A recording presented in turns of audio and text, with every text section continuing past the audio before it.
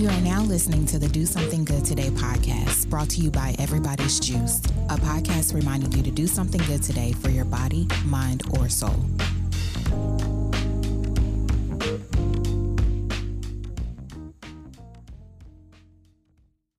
Are you having trouble sleeping, fatigue, and low energy getting the best of you every day? From time to time, it's good to give your body a rest from the stresses of everyday life. We can't control everything, but we can control what we put in our mouths. You might want to try Juice Cleanse from Everybody's Juice, offering 3, 5, and 7-day juice cleanses with organic fruit and vegetables. A cleanse from Everybody's Juice is a good way to give your digestive system a break so your body can heal and repair itself quickly. Feed yourself pure nutrition that your body can absorb immediately. Help your liver and kidneys detoxify your body. Give your body what it needs to slim down and have more energy. Participating in a cleanse helps you break old, bad food habits, such as eating out of boredom, eating too much junk food, etc. By going on a juice cleanse, you give yourself the opportunity to start fresh and reset your body. All our cleanses come with a guide that prepares you before, during, and after the cleanse. If it's your first time, we know that the thought of a cleanse can be a little intimidating. Our cleanse program is designed so that the during is just as enjoyable as the after. Each juice in our cleanse is specifically created to nourish the body while flushing out toxins. Whether you are a newbie, amateur, or pro, give it a try and your body will love you for it. Go to everybody'sjuice.com and use code EJUICE20 to take $20 off your first juice cleanse. We are back with another episode of the Do Something Good Today podcast, brought to you by Everybody's Juice. We're here with Dr. Alexis Parcells. Dr. Parcells is a plastic surgeon who's passionate about advocating for women's health and empowerment. She specializes in everything ranging from tummy tucks to Botox to liposuctions to breast reduction, just to name a few. So, Dr. Parcells, thank you for coming on. I truly appreciate your time. It's nice to be here. Thank you so much for having me. Not a problem. So, let's get right into it. And you're a Hoya as well. I'm a Hoya myself. So I wanted to make sure I get that special shout out in. But why did you choose to specialize in plastic surgery? So I initially got interested in plastic surgery from my experience working with Operation Smile, which is a nonprofit organization that focuses on cleft lip and palate repair. And I started going on medical missions with them to Kenya, Vietnam, Peru. And the more time I spent with them, I was just so inspired by their mission, which is to change the world one smile at a time. And I was really drawn to plastic surgery because of the ability to make a very visible change in such a small period of time. A cleft lip repair is 45 minutes, and it changes a child's life or an adult's life if they've been living with their cleft, and it changes their family's life because a lot of them are no longer ostracized from their communities. And it was just so inspiring that I started pursuing a career in medicine and eventually got into plastic surgery with the goal of going on medical missions and helping as well. So, during your course of being a plastic surgeon, what are the most common cases that you come across in general? So I tend to focus the majority of my practice. I'm a community-based plastic surgeon, so I own my own practice and I practice in New Jersey. And I tend to do a lot of procedures that are focused specifically on women's health. So I do a lot of breast reductions. I do breast reconstruction for breast cancer patients. And then I do some cosmetic procedures as well, such as breast lifts, mommy makeovers after pregnancies, some liposuction, and labiaplasty is also very big in my practice. Okay. Now, can you talk about some of the most common challenges that come with being a plastic surgeon? Because I'm pretty sure you come across some things that are miracles, so to speak. So I wanted to know, what is the most challenging thing about being a plastic surgeon? Oh, it's just a good question. I think for me, it's important to understand why someone is trying to make that change for themselves and making sure that they're in a good mental space for the change, because surgery is a partnership. It's not like a routine dental cleaning. We really like to make meaningful change for the patients in our community. So just trying to make sure that each person that's coming to see me is a good candidate and has realistic expectations of what their outcomes are going to be, and that our goals are aligned in making that change. And I find that those patients who are the most compliant and who are pursuing surgery for the right reasons tend to be the happiest patients. So just trying to find that good partnership with a patient who is on the same page as what we're trying to accomplish for them. So how do you determine like what's a good candidate for plastic surgery? Is like, previous medical conditions wrapped into like prioritizing who's not and who is?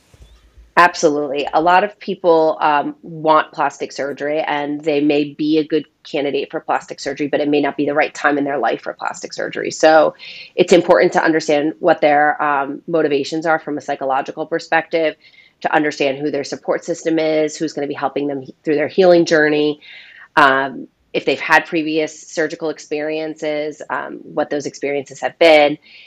It's elective. So what I do is not a life-saving surgery. So I want my patients to be in good mental and physical condition, have their diabetes well controlled if they have it, non-smokers, just of the right mental and physical mindset for a procedure, because it is a controlled trauma. Surgery is a controlled trauma, and your body has to be able to heal itself. And so it's important that we do a lot of screening with our patients to make sure that both mentally and physically their body can recover properly from the procedure. Okay. Wise, as you spoke about the challenges, can you speak about, the rewarding aspect of being in this profession as well? Absolutely. I think that plastic surgery is one of the last great fields of general surgery. It's really, it's still an invasive field in the sense that we don't do that many laparoscopic or robotic procedures. We're making physical change on people's bodies. And so from a reward standpoint, patients that come in and who say to me, you've literally changed my life. Like, I was unable to exercise because my breasts were so large that I was having neck, shoulder, and back pain, and I couldn't find clothing to wear. And I just was really sensitive and self-conscious about the way that I looked and felt. And now I just have this literal, relief from not having that tissue on my body anymore. And I have so much more confidence, and I can shop in regular stores and buy, a bra off the shelf. I don't have to have something manufactured. I mean, it's really, really wonderful to be able to help women, with that particular concern and condition.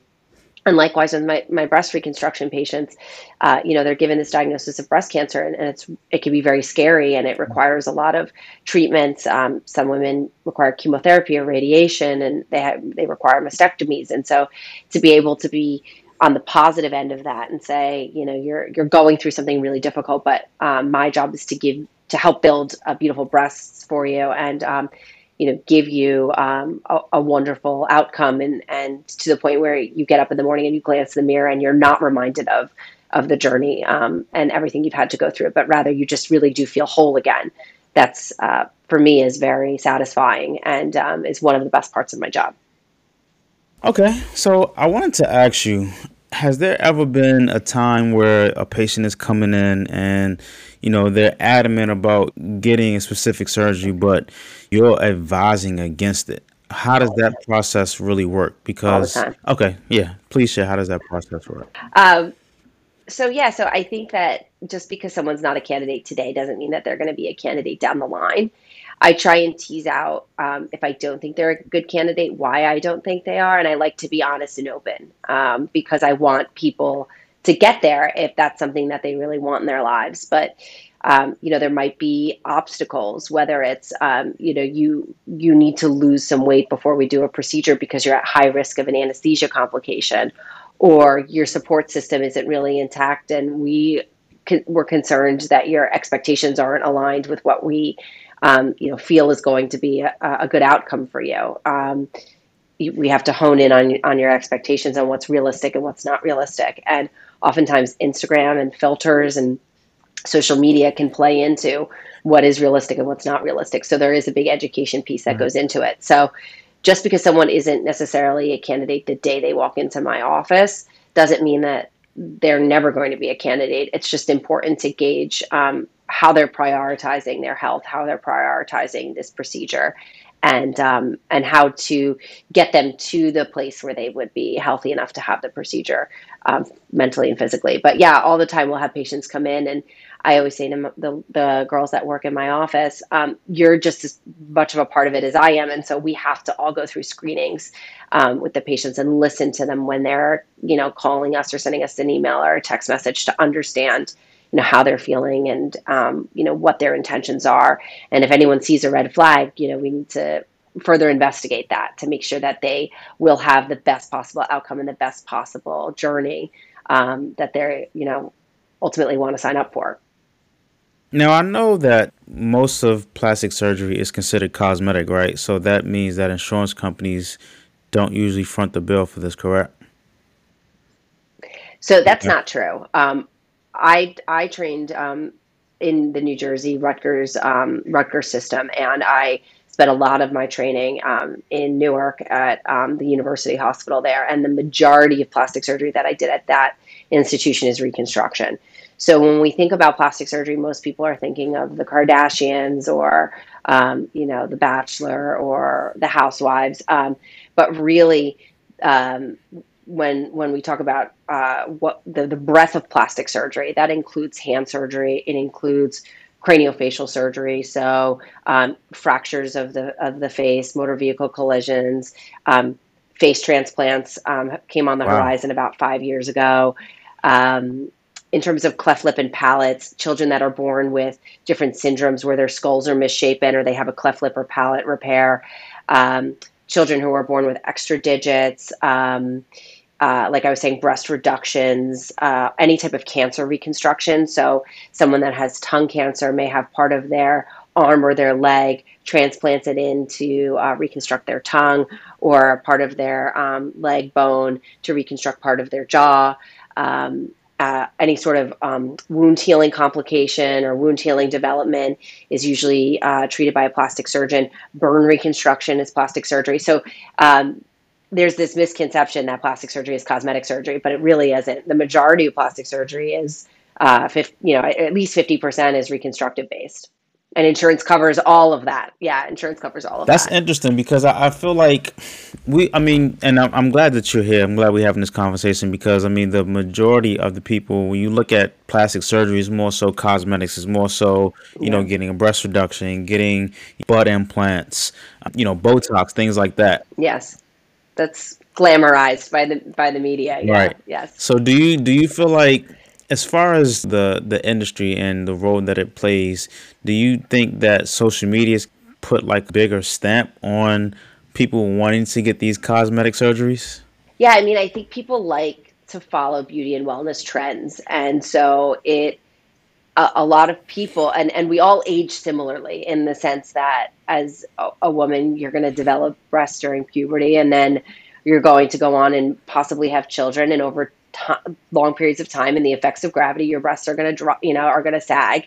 And so it's a natural part of aging. And so there are a lot of these cosmetic procedures in plastic surgery that are popular because everyone experiences the aging process. Whereas, not everyone is going to know what it's like to suffer from a burn injury or undergo a hand trauma or know a child who needs, a congenital surgery to their face. So I think because these procedures are so common and they're so visual, they tend to get a lot more traction than the breadth of plastic surgery, which tends to be more reconstructive. But to me, it's just as, if not more, fascinating to treat these patients as well. And they are some of the most grateful and compliant and just wonderful people, because you are dramatically impacting their lives by through the reconstructive process. Okay. So how well are plastic surgeons compensated? Because it seems like a very intuitive process. So you're pretty much reconfiguring someone's face or their body parts or something like that, and it takes like a lot of work. It seems like. So is it a Yeah. lucrative field as opposed to, like, a heart surgeon or neurosurgeon? This really depends on where you practice in the country and the type of practice you belong to. So, people that go into plastic surgery are some of the most kind and generous people that I know. And it just depends what you want out of the field. A lot of people who go into plastic surgery, they want to spend some part of their profession treating underserved individuals, and that may not be lucrative, but you may be able to balance it out with some other things that you can offer in your practice. We go through the same negotiations that other physicians go through with insurance companies. Some plastic surgeons are employed by hospitals. Some are part of a multi-specialty group where they're working with other types of doctors, and some are in private practice. So it really just depends on what your interest is specifically in plastic surgery, where in the country you live, and the type of work that you do. So an academic or someone that works for a big hospital system, plastic surgeon who's teaching residents and publishing research and going to conferences is going to be compensated very differently than someone who might be in a multi-specialty group or in a group or in private practice by themselves. But in terms of lucrative, I mean, you could define that as, what do you find personally rewarding? Do you find the connection with your patients and with the people you're training, the medical students that you're training, and the people that you're speaking to be rewarding? Or is it all, financially based? So it's a hard question to answer. Okay, understood. Someone who's just getting into the industry, is it recommended to, go directly into like private practice, or should you move into, getting the experience with working at a hospital? Or for your instance, you work with the school, like the school's hospital, Rutgers University. So in order to become a plastic surgeon, you have to finish 4 years of college, and then it's medical school is 4 years. And then depending on the training, it's anywhere from 6 to 8 years or more of just plastic surgery training. And so you have to get that at a hospital, or it's through an accredited training program. So there's the ACGME is the accredited institution that oversees all the different types of residencies, whether it's cardiology or pediatrics or OBGYN or plastic surgery. So you match into the field, meaning you go on interviews and you express your intent to want to train there. And then you make a list of your favorite places. And then all of the institutions make a list of their favorite candidates. And then some computer up in the sky matches everybody. I mean, it's basically an algorithm that gets plugged in. And then you complete training at that institution for anywhere from 6 to 8 years. And then after that, in order to be board certified in plastic surgery, you have to undergo multiple rigorous tests throughout the course of your training. You sit for one written examination, and then you also submit a year's worth of cases of patients that you've operated on to the American Board of Plastic Surgery. And then they select several cases, and you usually fly out to Arizona and you sit for 3 days, and they really ask you intense questions on these cases, and then also just on generic cases, and decide if they feel you're competent enough to be board certified. So it's a very rigorous process to obtain that certification. And during that training, you're trying to figure out, well, who are your mentors? What fields are you interested in? Do you consider yourself to be more of a private practice type of doctor, or you want to be, employed by an institution? You don't want to worry about running your own business. You'd rather be paid a salary. So you're sort of trying to ask yourself those questions and make those decisions while you're in your training, and then setting yourself up for a position when you graduate. A very tedious process, to say the least. So, I mean, what truly kept you motivated throughout this? Because it seems like almost 20 years. I mean, it's 4 years of schooling, 4 years of medical school. Then you have to have your your training, for, which you said is 6 to 8 years. So, I mean, we're practically talking about almost 20 years of school before you can even really start, practicing in your career. So I'm interested to know what kept you motivated throughout this entire process. I mean, I really enjoy being in the operating room and solving complex problems. Plastic surgery is different than other specialties where, so my husband's an orthopedic surgeon. So if you want to learn how to do a joint replacement, you follow steps 1 through 10. And you can read about it in a textbook, and there's a little bit of nuance. But plastic surgery, the training is very different. It's a philosophy of principles. So that you can do X, but you can't do Y. And so you're given all of these different sets of principles, and then you can apply them to whatever problem you're trying to fix. So it's interesting. You can we would have these conferences where we would present a patient and their problem and whatever they looked like, and then you would go around the room and there would be 10 different ways to solve the problem. And so that's what the discussion is. So it is a very, I mean, I found it very stimulating. I found it very exciting. I love to operate. I love to be able to enact positive change and empower people to make great changes in their lives. So that was very motivating for me. And I got to train with really wonderful people, my colleagues who are now, we all keep in touch and we're good friends, and we help each other still when we have challenging cases. So it just was a very rewarding experience. And you kind of just get it, you just get into it. And then before you know it, your second year, third year, you're just kind of working your way up until it's time to graduate. Mhm. So, but I do want to bring up, there is a difference between a cosmetic surgeon and a plastic surgeon. And a lot of people don't know this, but in order to be a plastic surgeon, you have to go through this rigorous process. In order to be a cosmetic surgeon, you don't have to go through this. And there's a big misconception that all cosmetic surgeons are plastic surgeons, but cosmetic surgeons can be anesthesiologists, they can be radiologists, they can be OBGYNs, they can be primary care Okay. doctors. It's just someone who wants to take a weekend course and then decide to offer this procedure. And it's not necessarily illegal, but it's frowned upon, if you don't have the proper qualifications. So I always say to patients or prospective patients, if you're going to invest the time, money, and energy to have a plastic surgery procedure, make sure you find a board certified plastic surgeon and not a cosmetic surgeon, because there is a big difference in the amount and intensity and complexity of training. Wow. Okay. So I'm kind of glad you brought that up because the topic that I want to discuss is centered around like BBL, so to Hmm. speak, right? Hmm. And this is like very popularized within the culture right now. Yes. Like it's like everyone is flying out of the country to get Yeah. this specific surgery, and some are backfiring. Some are having a lot of health issues Yeah. after getting this particular surgery.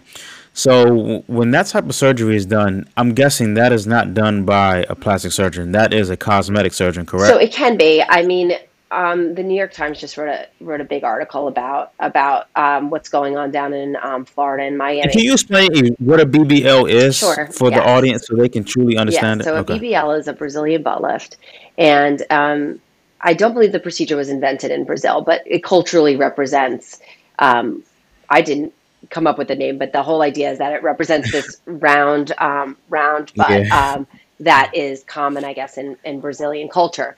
And so the whole idea is that you're going to liposuction or suck the fat out of one area of the body. And while the patient's asleep, you're going to process the fat using processing techniques in the operating room, and then you're going to re-inject the fat into a patient's buttocks. Um, the problem with the procedure is that there is a very high risk of complications, and the complications can be devastating. I believe that the risk of death is 1 in 13,000. Um, Whoa. and the reason is that we have really important blood vessels in our butt, the gluteal artery and the gluteal vein. The artery is delivering the nutrition to that area, and the vein draining the nutrition. And what can happen during the procedure is that if you're not properly injecting it either the right amount or in the right location, you Mhm. can basically overstuff the area with fat, and that creates a really high pressure environment, which can lead to compartment syndrome, meaning that the muscles can get destroyed. Um, the pressure's too high in there, and it can actually strangle the muscles. If you have dents or if you have tears in the vein, the fat can get sucked up into the vein, and then that can drop into your lungs and cause what's called a pulmonary embolism, and that could be deathly.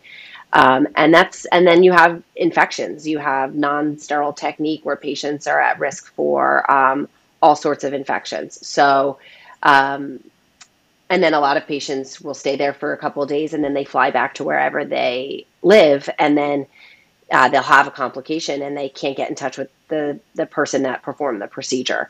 So it becomes very complicated for the emergency room doctors to take care of and the local plastic surgeons to take care of, because We don't necessarily know what was done and how much fat was injected, and patients are given very limited information. So a lot of clinics have recently popped up with the ongoing trend. A lot of the physicians are not board certified plastic surgeons. There are some good board certified plastic surgeons who do very high volumes, but they can be more expensive than someone who advertises as a cosmetic surgeon and has, very limited training. And that's where patients are really at highest risk. That's what I was going to ask you, because it seems like, this specific type of surgery is solely just being done out the country. I mean, you hear about women getting it done, they're always flying down south to South America. Are there specific surgeons that are doing this surgery in the United States? Absolutely. Okay. Yeah. I know a lot of colleagues that do this procedure as safely as they possibly can, but they're expensive. So a lot of people just want medical tourism is very big. A lot of people are reading online. They get excited about this adventure and the cost savings. And it can be very scary. It's your body. So I always say, you get what you pay for. I mean, if you really want this procedure, then you should go and see someone who does very high volume. You should make sure they're board certified. You should ask to see specific befores and afters that are their own, because people can take pictures anywhere from Instagram and claim them as their own, or from the internet. And then you should ask to speak to recent patients of the practice who have gone through the procedure. And if they can't give you those 4 basic things, that they're board certified, that they have their own befores and afters, that you can read real patient reviews and talk to recent patients of their practice, then that's not the right person for you. You want to be able to be in as safe a position as possible. And you also should be signing consent forms saying you understand the risks involved and that they're worth it for you. Very educational. Thank you for providing that tidbit. Yeah. So this leads to my next question. Have you ever had to clear up, a botched surgery from previous surgeon, and how does that process work? Because, I mean, not only do you have to clear the mess up, but you have to clear the mess up and create something new as well. Yeah, I mean, it's really situational dependent. We certainly did a lot of that in training, and I've done that in practice as well. It gets to be, it's an emotional roller coaster for the patient, and it can be confusing as the provider because you don't have all the pieces. You're trying to put the pieces together. But ultimately, you want the patient to be in as safe a situation as possible. So if there's an infection over COVID, I had a woman who went to Brazil and got breast implants, and she just wasn't healing properly. She ended up in my office, and it turns out she had a rampant COVID infection, and she was having delayed wound healing, and her implant was exposed, which really puts her at risk for sepsis or an infection so bad that the bacteria goes into the bloodstream. And so I had to take her to the operating room, wash everything out, take the implant out, and then get her completely healed before I go back in, and then try and reconstruct the defect or the cosmetic deformity that's occurred because of the complication. So, one of the principles in medicine is to do no harm. So the first thing you need to do is try and get the patient into the safest position possible, and then cosmetics takes a backhand to that. Once they're at least back to their regular activities of daily living, then you can address the cosmetic concerns. But when a complication occurs, you just have to get them back to their health as quickly as possible. And sometimes that means you have to forfeit their cosmetic outcome temporarily. And it can be costly. Understood. It can be costly. Understood. So when a woman is getting a breast implant, what exactly is the material that's going inside? Because for years we used to hear about, silicone, but is that still a thing that's being used? Because that was something that was spoke about 20, 30 years ago. Yeah. I mean, technology has transformed, plus and plus over and over again. So is that still the case now? Like, what's the actual material nowadays? It's, I pose that question to my implant manufacturers all the time. I say, why do we still only have silicone? We've had implants on the market since the 1960s. So I do put implants in. I do take implants out. All my patients get the same conversations about implant safety. And then they have to decide what's going to be best for their body. But basically, when you look at the history of breast implants, they came on the market in the 1960s and the 1970s, and there was no FDA Medical Devices Act at that time, and so there were no safety studies that were required. And the first generation silicone implants that were put into patients were a very thin shell of silicone and a very gooey gel, and so there were very high rates of rupture. And so what we saw in the 1980s and the 1990s was a lot of class action lawsuits. Patients and physicians were concerned that their implants could be causing health conditions. The FDA Medical Devices Act finally came out in the 80s, and they reclassified silicone gel, and they actually took silicone off the market from 1992 to 2006 to study safety. However, the only option at that time was saline implants, but saline is still made with a silicone shell. So there's salt water on the inside, but it's still silicone on the outside. So from 1992 to 2006, unless you were part of a clinical trial, you had a saline device placed. And those are not perfect devices either. They have their own complication profiles. In 2006, the FDA looked at all the studies and looked at our society and said that they couldn't find any association between silicone gel and any connective tissue or autoimmune or any health diseases. So they put them back on the market. And at the same time, Facebook started coming out, Instagram started coming out. And so now we see these groups of women who believe that their implants are making them sick, and they identify as having something called breast implant illness. So there's 35 million women who have implants. These groups are about 150 to 200,000 women. So I believe there's definitely something going on, but we just don't have enough good science and good data yet to really understand why some women are affected and other women are not affected. And it's not an official medical diagnosis yet. So I do see these patients in my practice, and we make them undergo a full medical workup, and we tell them, you may have a cosmetic deformity, because the goal of our procedure is to take out that implant and the scar tissue that surrounds it. And we hope that you feel better, but we don't make any guarantees. So I do both. I put them in and I take them out, but everybody understands that, it's 2022. I say it's very similar to going to a car manufacturer and deciding what type of car you want to purchase. All of the parts are currently on warranty. They're currently on label. The FDA currently approves of this. But if something changes, we would notify you. Or if you don't feel well, it's you have to come back and see us, and we can monitor you. So that's kind of where we are with implant technology. That's interesting. So you said the parts that are implanted in them is on warranty. So if something goes wrong with that. Yes. That's interesting. Okay, wow. I didn't know that. Okay. So the typical breast surgery, breast implant, how much does that look like? Price. Really varies. It very much varies. Again, it depends on where in the country you are, how much experience your surgeon has. There's a lot of factors that go into it. The market is very different in California than it is in Miami, than it is in New York City. Okay. Very variable. Yeah. Okay. And included in the cost is not only the surgical fee, like my fee, but the cost of the implant devices themselves, as well as the facility, the surgery center that you're having it done, and anesthesia. So there's usually 4 parts that are included with the quotation. Okay. So what changes do you see taking place in the medicine and plastic surgery realm? Do you think that, there will be any, groundbreaking, findings in the next couple of years? Do you think robots, I don't want to put this out there, but do you think robots or artificial intelligence will have a factor inside of the plastic surgery field? Yeah, we use there are some technology systems that are used in offices to try and predict the before and after, what your after results going to look like. I think that technology will certainly get more sophisticated. I think COVID's gone a long way in the way that we communicate with our patients. I think telemedicine's become a lot more acceptable. I found it to be really helpful communicating with patients. A lot of patients don't want to come in for, routine things that we can do over the phone. So, or over, a Zoom type of portal, patient portal. So I think more advances will just help make care more accessible to people. And I think that, with the advent of social media and as it continues, it's lowering the barrier in terms of patients having hesitancy or feeling guilty about wanting to make improvements in their body. Whereas my patients who are from an older generation, there's a lot of guilt that goes around wanting to have a procedure done.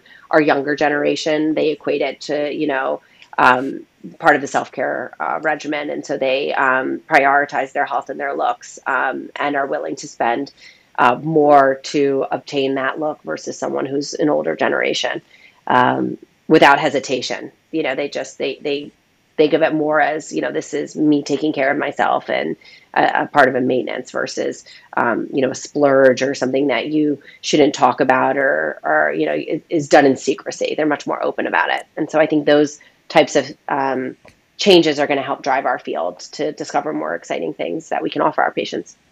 Now, before we wrap up, I want to discuss Botox. That's something that's been around Mm-hmm. for many, many, many years. But, I mean, for Yes. me, I've always wanted to understand, like, what exactly is it? Because, I mean, you see Botox, you'll see, like, the induction of, like, bigger lips. But then sometimes you'll see people have, like, bigger cheekbones. So are there So yeah, more? so Yeah, go ahead. oh, go ahead. So Botox and filler are two totally different things. Botox is a neuromodulator, meaning that it is going to paralyze certain muscles in your face. So when we talk about Botox, we're usually talking about injecting the medicine in the forehead, in between the brows and around the eyes. And what that's going to do is it's going to stop certain muscles from moving, and it'll help get rid of lines that you see at rest and around your eyes as well. Filler is hyaluronic acid, which our body naturally makes. It's a volumizer. Hmm. It provides volume underneath that bottom layer of our skin. But as we get older, we don't make as much of it, and we break it down faster. And so when we talk about filler, we're talking about hyaluronic acid. And so we'll often use that in the cheek area or in the lip area to add volume or augment facial structures. Okay, got it. So when you talk about Botox, what is the general purpose for someone who may want to get that? Because that's a process that I never quite understood, like the purpose of it. Is it just to look younger or to, remove, wrinkles, reduce Yes. wrinkles, things like that? Okay, got it. Yeah, yes, exactly. So, I mean, there's the concept of baby Botox where women in their late 20s and early 30s will start by just doing a little bit to prevent those lines from even forming. And then a lot of women in their 30s and 40s are doing it to correct the wrinkles that they currently have. And is this a process that has to continuously be done throughout the course Yes, of a lifetime? Okay. yes. So what happens if someone stops? The muscle Is it starts working again. Yeah, okay? it's a safe drug. It's been on the market for 20 years. It's one of the most valuable drugs on the market, and it's the gold standard for neurotoxin. So Okay, yeah, hmm got it. it's but I don't recommend it in pregnancy or breastfeeding. And why is that? Just because I mean, there's been no reports saying that it shouldn't be done, but just as out of an abundance of Precautions. caution, I just say to my patients, not a great time. Just wait till you're done. Okay. And before we wrap up, I have one last question. How do we become good doctors? And I think that, we talk about the medical field, and this, I mean, this may not, I mean, this could probably, work in your field as well, but a lot of women especially are saying that they feel unheard when they go to their doctors, whether, it's a GI doctor or, Mm-hmm. oncologist, whatever it is. I mean, it's still the medical field. So even if it's reconstructive, you still need to be heard. You still need to be felt. So what do you think can be done to continue to advance that and promote that within the medical field? I think taking the time to listen to patients is really important. And I think the constraints that have been placed on physicians have limited their ability to take that time. The hospital systems want physicians to see a certain number of patients and perform a certain number of tasks, and just the chart documentation for reimbursement. All of that has taken away from the physician-patient relationship, and so. I always say to patients that you will find the right physician for you. You may just need to do a little bit of digging, but don't be afraid to get a second consultation. Make sure you find someone that you trust, especially with virtual health. They may be out of state. There may be, you may have to travel to have them do a procedure, but there's no reason why you can't have a virtual preoperative, or consultation with them. Just find the person that understands, what you're going through and what you're looking for, and you can connect with, because surgery, especially, is a partnership, like I said earlier, and you want to make sure that for your best result, you're doing your part, and that you trust your surgeon is doing their part, and that you feel comfortable expressing your concerns. You don't feel. I mean, I can't tell you how many women come into our practice and say, I shouldn't have allowed that surgery to happen. I should have spoke up. I didn't feel like I was being heard. So, you have to do your due diligence, and you will find someone um, who you can trust, and who is going to help you get from, stage A to stage B. Okay. Well, ladies and gentlemen, there you have it, Dr. Alexis Parcells. Thank you so much, Doc. Can you provide like your website, Sure. social media, YouTube channels, any way that anybody can get in contact with you and stay in contact with you? Absolutely. My website is Alexis Parcells MD, and my Instagram handle is at Alexis Parcells MD. Thank you so much for having me on. Not a problem. That is the Do Something Good Today podcast, ladies and gentlemen. Thank you so much. I love you all, and we are out.